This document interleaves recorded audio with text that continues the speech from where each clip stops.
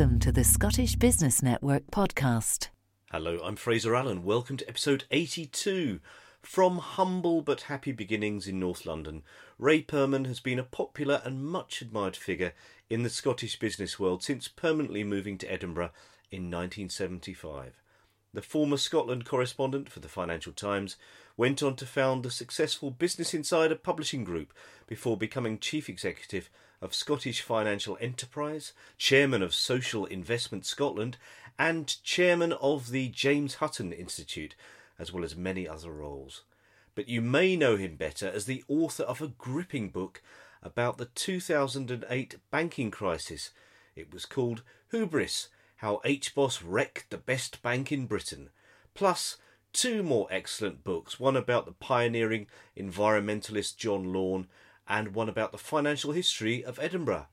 It was a great pleasure to hear the tale of Ray's career to date. He's a natural storyteller, and I really recommend listening to this episode. Ray Perman, great to have you on the podcast. Thanks very much. Where are you speaking to us from today? I'm in my study in my house in Edinburgh. Greetings in Edinburgh. I'm down in Gifford, down in East Lothian. Now, I've got lots of questions for you, Ray. I've got questions within questions, in fact. So let's start, as we traditionally do in the series, with asking you about where you grew up, what family life was like, and also I'm interested to hear, by the time you left school, what were your passions and what was your perspective on the world and the opportunities that it offered you? Well, to start at the beginning, I was born in Islington in London, which in 1947 wasn't the fashionable place it is today. It was a very working class area, albeit with some patches of faded grandeur, houses that previously had been very upmarket and comfortable, but now were in multiple occupation. But my family lived in a thing called Samuel Lewis Buildings. Samuel Lewis was a Victorian or Edwardian, I don't know which, moneylender, and like a lot of bankers of the time, used some of his surplus wealth to build housing for the poor, as he put it, alleviate the housing of the poor. So Lewis Buildings were 5 long, as we would say in Scotland, tenement buildings, brick built. They didn't have, the flats in them didn't have bathrooms. The bath was in the kitchen, and there was a wooden top over it, which served as the kitchen worktop for most of the week. They didn't have inside toilets. The toilet was on a sort of open balcony. But it was the first home my parents had ever had that they didn't have to share a toilet. So to them, it was luxury. And that's where I grew up. Now, my brother, who is older than I am and is a poet, wrote a few years ago a very moving poem about our early life, in which he wrote a line which absolutely shocked me. And it said, "We knew we were poor because it was carved in stone." And I actually went back to look at the plaque carved in stone, and it didn't say we were poor at all. That was a piece of poetic license. But what really stunned me was the accusation that we were poor, because I never believed when I grew up that I was growing up in poverty. Partly because everybody else who lived in the buildings was in the same position, so we had nothing to compare it with, but partly also because it was a happy household with my parents and my brother and my sister, and we never knew that we wanted for anything. I knew that we didn't have much money, but I never remember going hungry. My clothes were always clean and tidy, although some of them were handed down from my brother. I always had toys at Christmas, although some of those were handed down too. But all in all, I had a very happy childhood. So what were your ambitions as you were kind of coming towards the end of school? Well, I had sort of contradictory ambitions. From a very young age, I was interested in history, and I used to ask for history books for my birthday and Christmas presents, and I'd still have some of them. But one of my ambitions when I was very young was to become what I thought was a police pathologist, until somebody explained to me that that actually meant cutting up dead bodies. And I then changed it to forensic scientist. I fancied the idea that, solving crimes by using science. So when I went to secondary school, we were actually rehoused. At the age of 9, we moved from London to Hemel Hempstead, Newtown. And I went to 2 different primary schools there, and then on to the grammar school in Hemel Hempstead, a very academic school. But there, I specialised in science. So for a while, I persisted with wanting to be a forensic chemist, but then later did physics and maths as my A-levels. And you went on to university, which, I mean, everybody goes to university now, but that presumably from your background, that was quite unusual? Well, my brother was the first in our family, in Neil Kinnock's ringing phrase, the first in 100 generations to go to university. And he won a scholarship to Oxford. So it was a very hard act to follow. He wanted me to try and get into Oxford, but I couldn't because I wanted to do science. Oxford had dropped the compulsory Latin at that stage for scientists, but you needed 2 languages. And I only had 1 O-level in French. So I couldn't apply to Oxford. But anyway, I remember telling him, I'm too thick and too lazy to go to Oxford. And him shouting at me, Oxford's full of people who are thick and lazy, which I later found out for myself. I applied to do physics, and I ended up going to the University of St Andrews to do physics. And that was really a little bit of a trap, because going to a Scottish university from an English school, I had done A-levels, and A-levels were designed to give you entry into the 3-year degree course in English universities. But in Scotland, of course, there was a 4-year degree, and the first year was very similar to the A-level syllabus. So I found the first year at university quite easy. And when it came to the end of year exams, I just repeated all my A-level answers. And I'd found it so easy that I began to develop other interests, in particular working on the university newspaper. And that took up more and more of my time. And when I went into second year at university, I really didn't realize that we moved on, and it was getting far more difficult and demanded far more work. So I was pretty unprepared for the end of year exams, and didn't do very well. And I had an interview with a professor who said, I think you'd be happier doing something else somewhere else, which I had to agree with, really. So I left after 2 years without a degree. And then partly because of my experience on the university newspaper, and partly because my brother had already gone into newspapers, and by that time was working on the Observer in London, I wrote to some local papers and to the training officers of the big local paper companies. And I received a couple of offers. It was a very different work environment in the late 60s.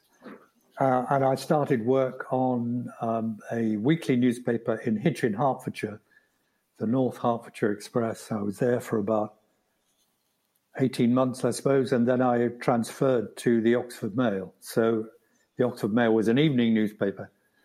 So I finished my training in Oxford at the Oxford Mail.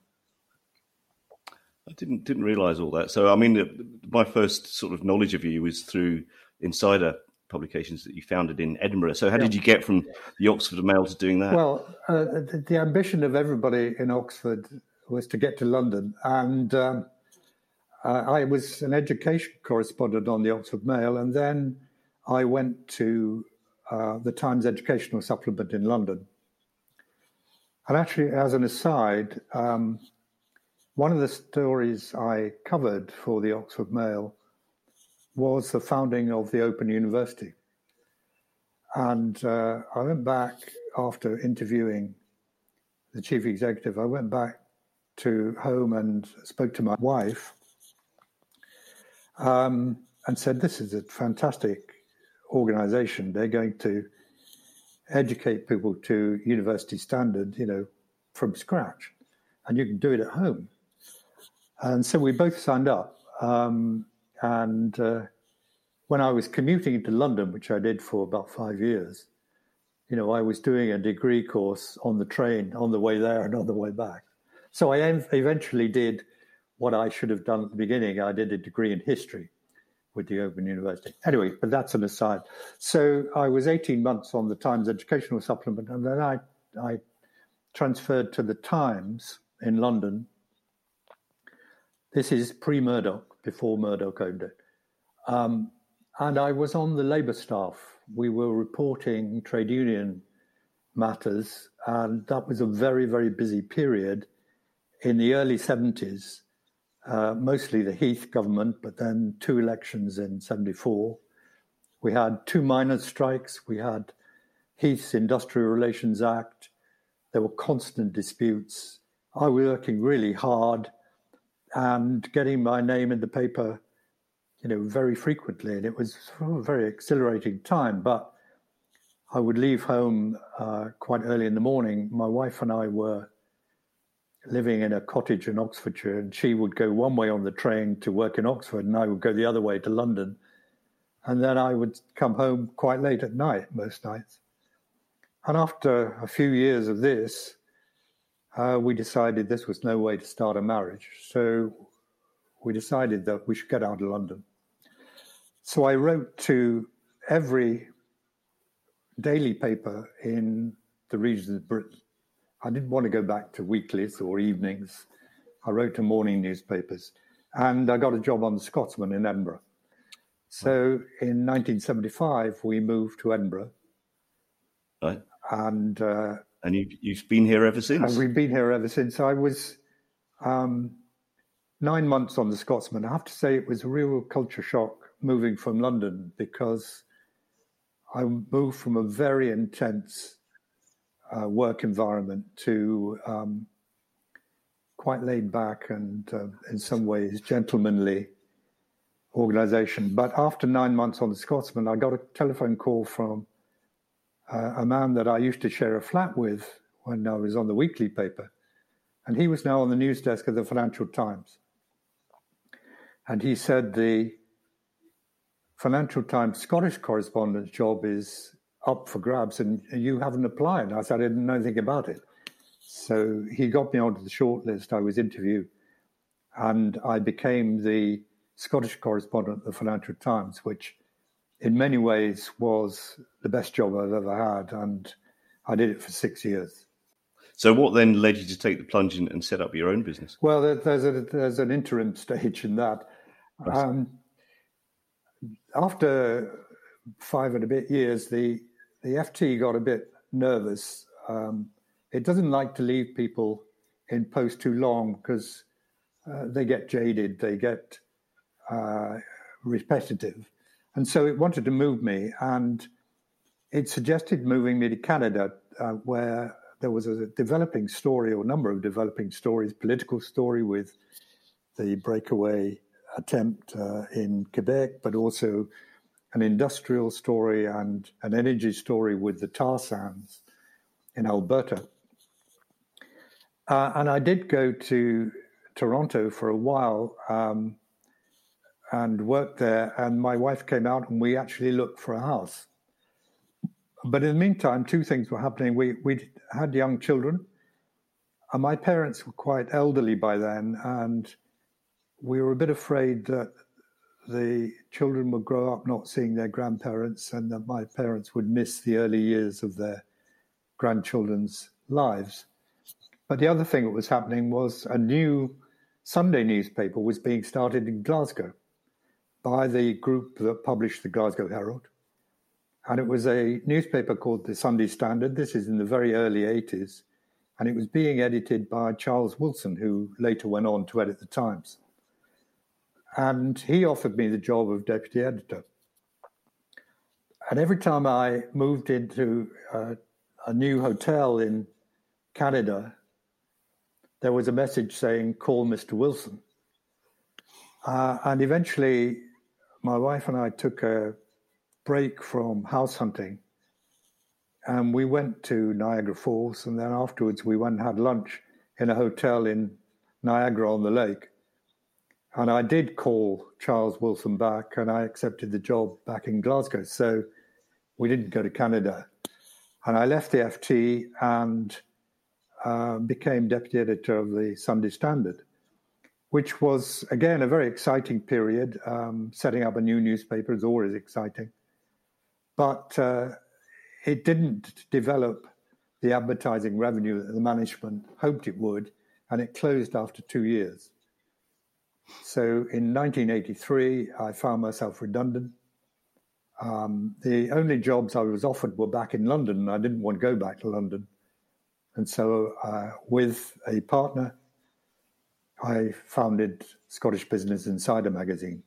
Had you always had a sort of underlying desire to run your own business, or was it just the circumstances? No, it was the circumstances. I mean, I was asked sometime afterwards to make a speech to one of the sort of entrepreneurial associations.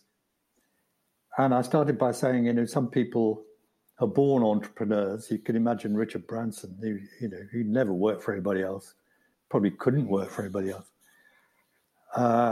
And some have entrepreneurship thrust upon them, and I was one of those. I was made redundant. Jobs were elsewhere.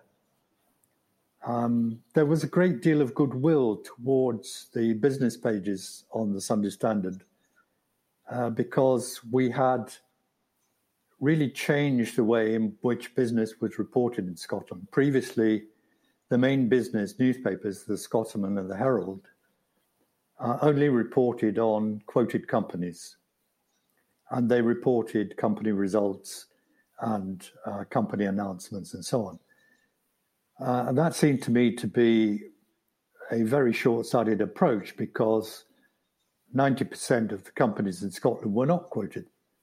And so they never figured in the business pages of the Herald and the Scotsman. And also, we wrote about people. We did include numbers, but mostly we were interested in the people who made those businesses, what their challenges were, how they started the businesses, their failures sometimes. And that built up a following in the Sunday Standard. And we were able, after it closed, to transfer that goodwill to Insider, the magazine that we started. So tell us the story of Insider. I mean, it sounds like you got off to a reasonably good start. There must have been a few ups and downs along the way. Well, there were. We started it with my redundancy money. We were offered some equity finance from 3i, then called ICFC. But we turned it down largely because we were a bit afraid about losing their money. I don't know. It was a bit. We were very naive entrepreneurs. I was doing the accounts and most other things too. And although in the first year I knew that we were losing money, I hadn't realized until we got accountants and they did our first year audit how much we were losing. We lost 60,000 in the first year. Then in the second year, I thought we more or less broke even, which we did. And in the third year, I thought we'd made a profit of about 15,000. They told me, no, it was actually 3 or 4 times that. We made a profit of 60,000. So, yeah, there were some scary times, but we got through it, and we slowly built the magazine up. We made one or two rather naive decisions at the end, but it all worked out eventually. And so was the business throughout your time with it purely based around the magazine? Or I think Insider got into doing customer communication. We did a couple of things. We established a magazine, first of all. That was really our flagship and our calling card. And then the Institute of Bankers, as it was then, Institute of Bankers in Scotland, now the Chartered Institute of Bankers, changed its chief executive and asked us to take over the publication of the Scottish Banker magazine. So we did that, and that was done on a contract. They paid us a fee, and we produced a magazine for them, and that was good business. Then that led on to doing a magazine for Bank of Scotland for their staff, and that led on to another magazine, and then another magazine. So we built up these two strains of business. One was our own publication, the business magazine, and the other was contract publications for other people. But during the late 80s, we decided to expand Insider, our own magazine, by going into the northwest of England, into Manchester. And unfortunately, we got our timing wrong. Britain was just entering a recession, but in Scotland, we hadn't really felt that so far. And so we launched in Manchester into the teeth of a recession, which was actually already biting in the northwest, although it wasn't apparent in Scotland. And so we had a real struggle for a few years, and eventually we had to withdraw. So what ultimately you sold the business to Trinity Mirror? How did that come about? Was it just a great offer? I mean, as I say, we expanded into Manchester. We had to withdraw from that, but I sold the Manchester business to the staff there. We'd also started because we'd been joined by an old colleague of mine who was a personal pilot, a flyer, and he flew for pleasure rather than commercially, and he had persuaded to start a magazine called Flyer for personal pilots. And that was going quite well, but then he left to do other things, and it wasn't really part of the core business. So I sold that as well. And that showed me a valuable business lesson, really, because by selling those two peripheral businesses, we were able to pay off all the borrowing that the company had incurred to do that, get the core business back on an even keel, and to concentrate all our activities on the core business. And so it was doing quite well. But it was by then 15, 16 years old. And with my partner, Alistair Balfour, who had been the business editor of the Sunday Standard before we started the business together, we had reinvented this magazine 3 times by then. We reckoned that every 5 years, you have to have a real rethink about who your audience is, and what you're trying to give them. And we'd done it very successfully 2 or 3 times. We were running out of ideas, and we were running out of steam. And then out of the blue, somebody popped up and made us an offer we couldn't refuse. We sold it. And then you moved on to become chief executive of the Scottish Financial Enterprise, which seems like quite a big change. How did that come about, and how did you find that experience? There was an interim step, actually. Okay. Because at the time we were selling Insider, I by that time had sort of stepped back, and I was non-executive director, although still the largest shareholder in Insider.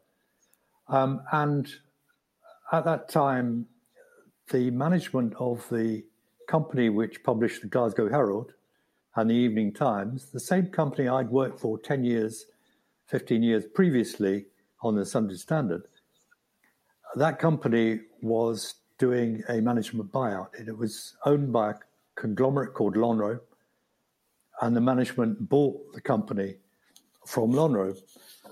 And the management team wanted a development director, wanted somebody to help them with strategy and take the company forward. And so they approached me, and I joined that company in 1994. And we developed the company. I did strategy with them, but I also was the executive chair of their magazine division and helped them turn that round. And then in 1996, we attempted to float that company on the stock exchange, but our largest shareholder got a better offer from what was then Scottish Television, became Scottish Media Group, and so the company was sold from under us. So in 1996, having turned that company around, we found ourselves, all the executive directors, found ourselves unemployed again. Twice from the same building is pretty good going. So I then saw advertised the job of chief executive of Scottish Financial Enterprise. It was an industry I knew very well, Scottish finance. It was representing Scottish finance to the world. And it was at the time when the Scottish Parliament was just starting up. And so I thought there was a great opportunity both to watch the birth of devolution from a privileged position, but also to represent the finance sector in Scotland to the politicians. And so I did that for 4 years. And how did you find that experience? It was very interesting, very different from today. I could, with some justification, claim nationally and internationally that Edinburgh was one of the top 10 financial centres of Europe. We had two FTSE 100 banks, Royal Bank and Bank of Scotland. We had a fund management business, which was among the top 10 in Europe in terms of funds under management. What was that? Well, all the fund management companies put together. Oh, I see. Yeah. Right, yeah. So we managed more money than many capital, more than Dublin, more than Copenhagen, more than Luxembourg, more than Frankfurt. The only real people who could rival us were London, Paris, possibly. And so that was a very good business. And at that time, there was a thriving life assurance business, something like 9 life assurance companies. Then after I left in 2004, but, after that, we had the crash of 2008 with the 2 biggest banks failing. Then the takeover one by one of all the life assurance offices. So these days, Edinburgh is a more diminished place than it was in financial terms in those days. And we'll come back to that in terms of your subsequent work as an author. But in the meantime, I mean, just looking at your profile on LinkedIn, you've had a plethora of other roles, such as, I have to take a deep breath here, member of court at Heriot-Watt, chairman of Social Investment Scotland, a board member of Scottish Enterprise, chairman of the James Hutton Institute, various other non-exec director positions. So what has been the interaction of taking on all these responsibilities? And again, any sort of lessons that you've learned from doing that along the way? When I was chief executive of Scottish Financial Enterprise for 4 years, a bit over 4 years. And I had told the board from the beginning that I would do it for a minimum of 3 years and a maximum of 5 years. So, and I gave them a year's notice. I was right in the middle of that period, and they were very good and recognized that, I wanted to. I'd done what I thought was a pretty good job there, and I just wanted to move on and leave the field free for somebody else to come in with fresh ideas. But I didn't want to retire, so I did a number of different things. Social Investment Scotland actually grew out of my time at Scottish Financial Enterprise, because at the beginning of the Scottish Parliament, when there was a Labour Lib Dem coalition government, the then Communities Minister, Wendy Alexander, wanted to push a program for financial inclusion. And she had, I think, 7 or 8 different areas in which she wanted to make progress. And we worked with her in Scottish Financial Enterprise to try and deliver on those. There were things like, getting ATMs, getting cash machines into the most deprived areas of the country. Because if you looked at housing estates in all the major cities, for example, they were very poorly served for ATM machines. And yet most of the families there worked on cash rather than on bank accounts. There was the introduction of bank accounts for all. And we brokered a deal with the 4 Scottish banks at that time, including Lloyds TSB Scotland, Clydesdale, Bank of Scotland, Royal Bank, to introduce basic bank accounts for anybody. And that was in advance of those things happening in London. But one of the other things that Wendy wanted to achieve was an organisation which would lend money to not-for-profit groups, for charities, for community groups, for people working in the public interest who were chronically short of funding, always reliant on grant funding, but spent most of their time and energy chasing the next grant. And so the idea was to try and put their funding on a more sustainable footing by providing long-term loan finance for them. And we set up, again, with the help and active enthusiasm of the banks, we set up Social Investment Scotland. I became the first chair. We recruited a chief executive who was a retired bank manager from one of the banks.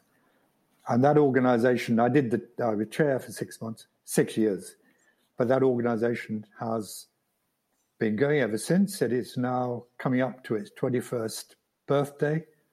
It's expanded way beyond the dreams that we had at the time, and it's doing a really good job in the community. And what about some of the other things you've been involved in as well?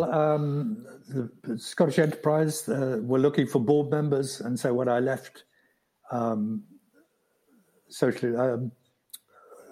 Scottish Financial Enterprise, sorry, I'm getting mixed up, I applied for and became a board member of Scottish Enterprise, which again, I was there for 6 years, 2 terms of 3 years.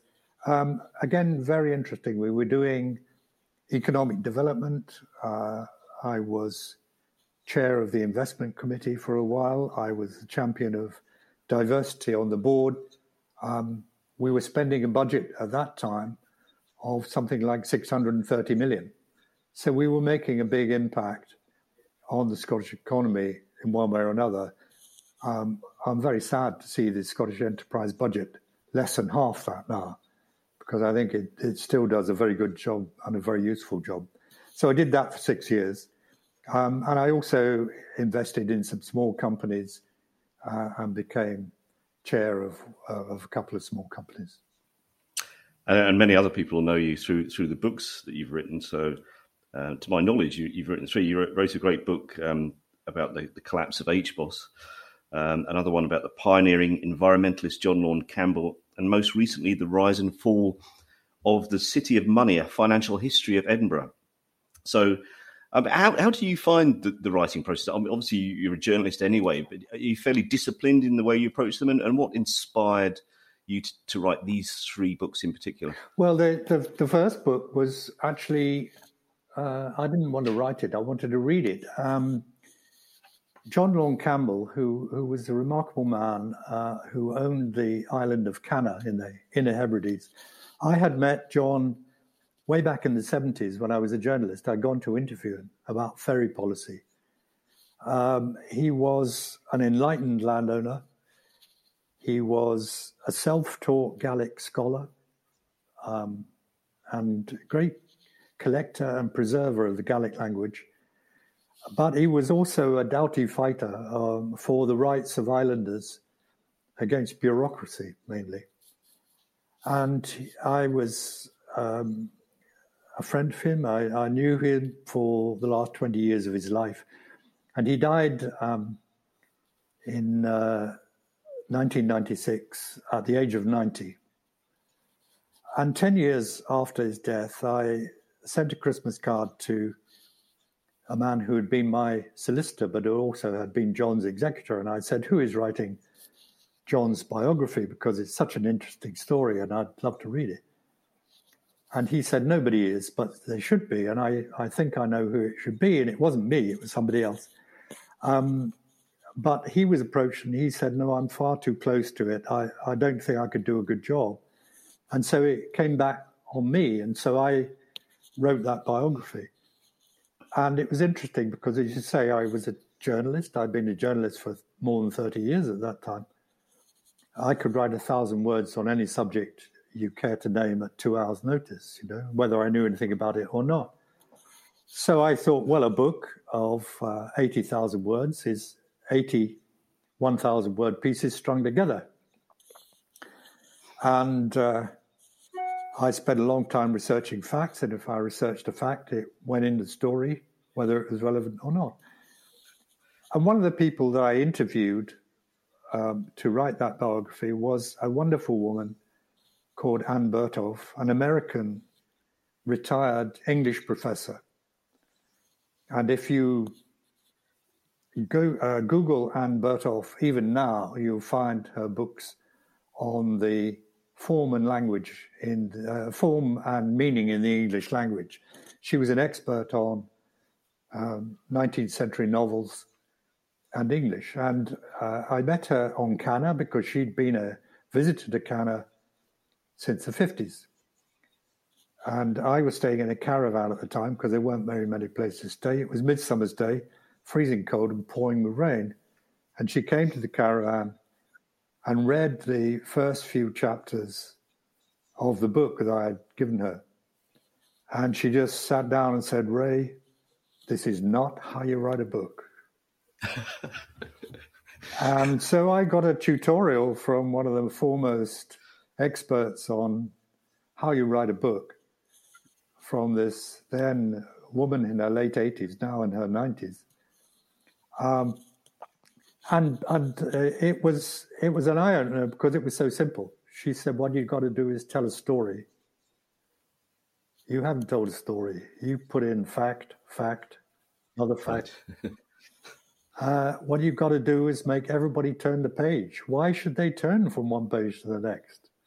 You've got to end every chapter so that they want to start the next chapter. And I thought, God, this is so obvious. Why didn't it occur to me? So I rewrote it. I sent it to Anne. I got back her seal of approval. And, so that's how I wrote the first book. And then after the first book came out, and it's now in its fourth edition, after that book came out, my publisher said to me, well, what about writing something about the banks? Because the banks had collapsed a couple of years before. Mm. He said, could you do both banks together? And I said, no, I think possibly we should do them separately, but I'll start with Bank of Scotland because that's the one I know best. So I wrote a book, Hubris, about the collapse of HBOS, which was the merger of Bank of Scotland and Halifax Building Society, two venerable institutions, two institutions which really should have been safe as houses, destroyed by an inept and inexperienced management in 7 or 8 years. I had intended to go on to write about the Royal Bank, but I was too late because somebody else did it before me. Ian Fraser got in there. Yeah. Well, I've read them both, and they're both very excellent books. Could you? Let's move on to your latest book, though. Could you give us a flavour of some of the key themes in that? In the Rise and Fall of the City of Money. Well, that's interesting the way that came out. I had got to know over the years a man called Russell Napier, who I think you've already interviewed. Russell is a very unusual financier because he's very interested in economic history. And he asked me to accompany him on conducting a walking tour of Edinburgh for students at the Edinburgh University Business School. Most of those students come from outside the city. Many of them come from outside the UK altogether. And so the idea was to give them an introduction to the city, walk them around the city, show them the historic sites, but link it to the development of finance in Edinburgh. And so together we started to research that and then put together this walking tour. And we did it 2 or 3 times a year for 5 years, until the pandemic, in fact. And it occurred to me walking around and telling these stories, some of which were really fascinating. Here's a book. There is no book about the financial centre of Edinburgh, how it started, why it started here, how it developed, how the different aspects of it developed. I mean, banking was first, how that led into life assurance, how that led into fund management, and so on, and how Edinburgh built up its reputation. Long, slow, gradual rise, all destroyed in 2 years, in 2008, 2009. And you mentioned the Library of Mistakes there, Ray, and our paths have crossed a few times. In fact, saw you there recently interviewing Alistair Darling at the reopening of the library. For those that don't know, it's a wonderful place in Edinburgh that exists to encourage the world to learn from the mistakes of the past. Your book, Hubris, is certainly part of that collection. I've seen it in there, and possibly your new one as well. How much do you think the Scottish financial world has learned from the mistakes of that 2008 global financial crisis? I think the Scottish financial world has learned a lot more than the government from that financial crisis. Unfortunately, Royal Bank of Scotland and Bank of Scotland are no longer Scottish companies. I mean, they are nominally Scottish companies. They still have the name Scotland in the title, but they're both run from London and they're run from people who are not from Scotland. Having said that, both those banks have slimmed down considerably from the bloated size that they were in 2008, and they have learned an awful lot of lessons.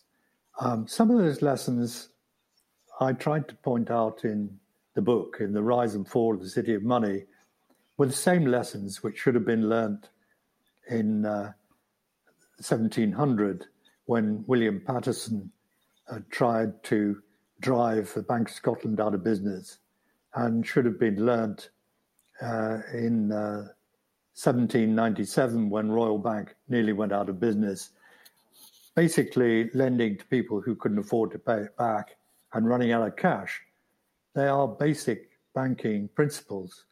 And unfortunately, towards the end of the first decade of the 21st century, the bankers running those two organizations just lost sight of them.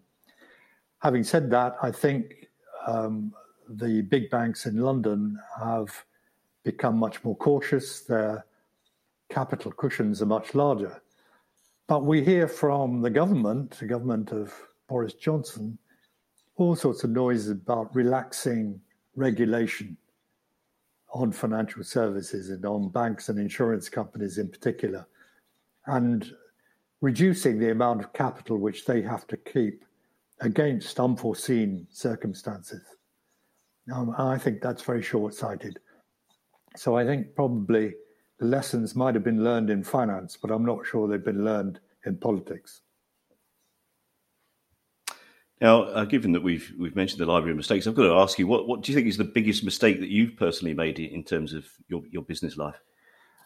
I suspect it was the move into Manchester with Insider. I mean, since then, I've made a few investments in other people's companies which have gone bust very, very quickly. But that's one of the risks of investing. And I think one of the lessons you learn as an investor is never to put all your eggs in one basket, and don't invest in a speculative new company if you can't afford to lose the money, because often you do. Luckily, sometimes I've actually not lost my money, so it turned out okay. But when we moved into Manchester, we were a little naive in not having researched the area and the economy more thoroughly than we did. And we made some mistakes in the way that we set up the business. But I also learned something from how we had to withdraw that sometimes it's not what you do in business, but what you don't do or what you stop doing, which is the deciding factor. So when we stopped doing that, when we cut our losses, found how we could withdraw from that without too much damage, and then concentrate again on the core business, that we really started to come through. And I applied that lesson again. I told you that I was the development director of Caledonian Publishing, the buyout of the Herald in the early 90s, mid-90s. I was chair of the magazine subsidiary there, and that company had one very big and profitable product, which was the Scottish Farmer, which had practically saturation coverage of every farm in Scotland, and many in north of England too. But the management had diversified into other things, into newsletters for hospitals. It was going to do a newsletter for every hospital in Scotland. That was a nightmare. And also into other magazines in which, actually quite good magazines, Scottish Field was one of them, Climber magazine was another one, but they were peripheral to the main business. They were taking up a lot of management time and they weren't making any money. And I went to my first board meeting and I was accompanied by the group financial director. And he said to me on the way home, I calculate that we spent 17% of our time talking about the profitable business and the rest of the time talking about the unprofitable business. So pretty quickly, I closed the hospital magazines and I sold over time, over the next sort of 3-4 months, I sold Scottish Field to a company that could make more of it than we could. And then later, I didn't do it, but the successor management sold Climber again to the man who was running it, who actually made a great success of it. And in the magazine company, we concentrated on the core business, the Scottish Farmer mainly, but we also had a little contract publishing business. Profits went up from 600,000 to 1 million in 1 year. So it showed me that, sometimes in business, it's not what you do, it's what you stop doing. That's the important thing. Now, in terms of what you're doing now, Ray, I understand that you're a trustee for the Carnegie Trust for the Universities of Scotland, and you chair your son's internet radio station business as well. So what do these responsibilities involve? Is there anything else also that you're working on, and any more books in the pipeline? Well, we glossed over the James Hutton Institute. When I left the board of Scottish Enterprise, I was approached by headhunters who said, we're looking for a chair to merge two scientific institutions. One was the Macaulay Land Use Institute in Aberdeen, and the other was the Scottish Crop Research Institute in Invergowrie near Dundee. And they wanted to merge, and their two chairs thought that they probably weren't the person to take over the joint operation. They needed an outsider, and so I was recruited to do that. And again, it was a very exciting but quite demanding task. I had a year and a budget from the Scottish Government to merge those two institutions. I had to recruit a chief executive, which was a worldwide search, and then get them together. And we merged them. We decided that it wasn't a good idea to just make up a name from the two individual names. So we did a competition among the staff to ask what we should call the new institute. And the winning entry was the James Hutton Institute. And I'd only vaguely heard of James Hutton up that time, but James Hutton was an Enlightenment figure, born in Edinburgh in the 18th century. And he's known as the father of modern geology because he published a theory of the Earth, which was challenging all the received notions about how old the Earth was. But he was many other things too. He'd been an improving farmer. He'd been an entrepreneur. He started a chemical company, which was really successful. He trained as a doctor. He was a chemist. He was all sorts of things. So he was a very interesting character. Anyway, I chaired the James Hutton Institute for 6 years, and I'm still an honorary fellow of the James Hutton Institute. And then my publisher said, look, James Hutton is a really interesting man. His tercentenary of his birth comes up in 2026. Why don't you write a biography of James Hutton?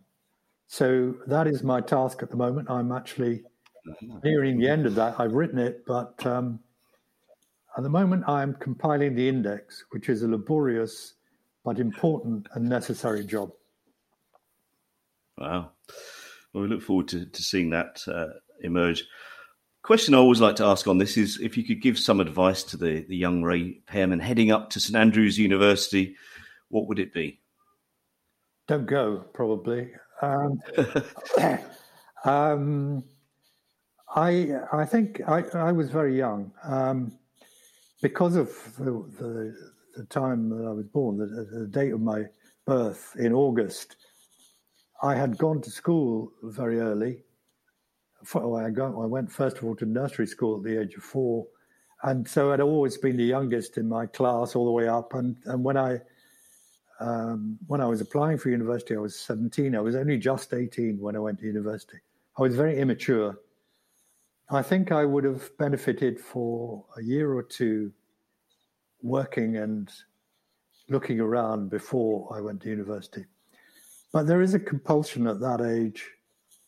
You know, you feel that if you step off the escalator, you'll never get back on again.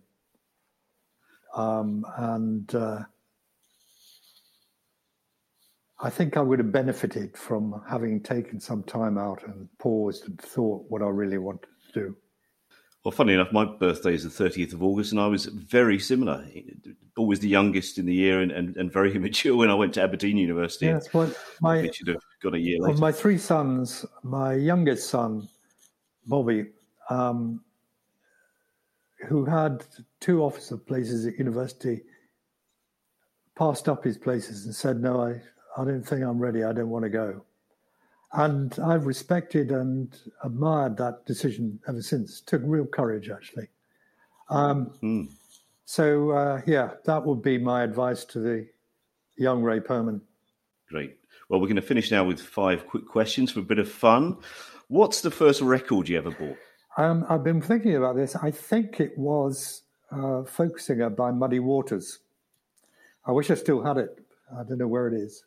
Tell us something that not many people know about you. That I'm a blues fan, and I played bass in a blues band for 10 years. Did you now? In my 50s and 60s. No, in Scotland. All right. Still play a bit of guitar? Occasionally, yeah. But I've sold the bass. If you could have represented your country at one competitive sport, what would it have been? I'm not very good at tiddlywinks, but it would have to be something like that because I'm useless at competitive sport.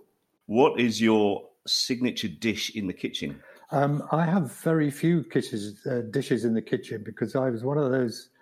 I'm of the age where boys were not taught to cook, and so I've come very late to that. But I can do a reasonable ricotta and spinach risotto. Sounds good. I'm starting to get a bit peckish now. You've mentioned that idea for lunch. And finally, where is your favourite place in the world? Well, here's another long story. In the early 1990s, my wife and I bought a derelict cottage with 10 acres of land, including a dump, an unauthorised tip, a pond which had almost silted up. It didn't have a road, it didn't have main services, and it didn't have planning permission. And we've been there ever since. We rebuilt the cottage, we drained the pond and dug it out. We got rid of the tip. We still don't have mains electricity, but that is where we are happiest and where we hope to retire. So where is It it? is Milnathort. It's just north of Kinross, Oh, okay. 30 miles north of Edinburgh. Right. Well, Ray, don't retire yet. We want some more books from you, and thanks so much. It's been really interesting to hear the story of your career so far. Good. Nice to talk to you, Fraser. Thank you. To find out more about the Scottish Business Network, simply visit sbn.scot.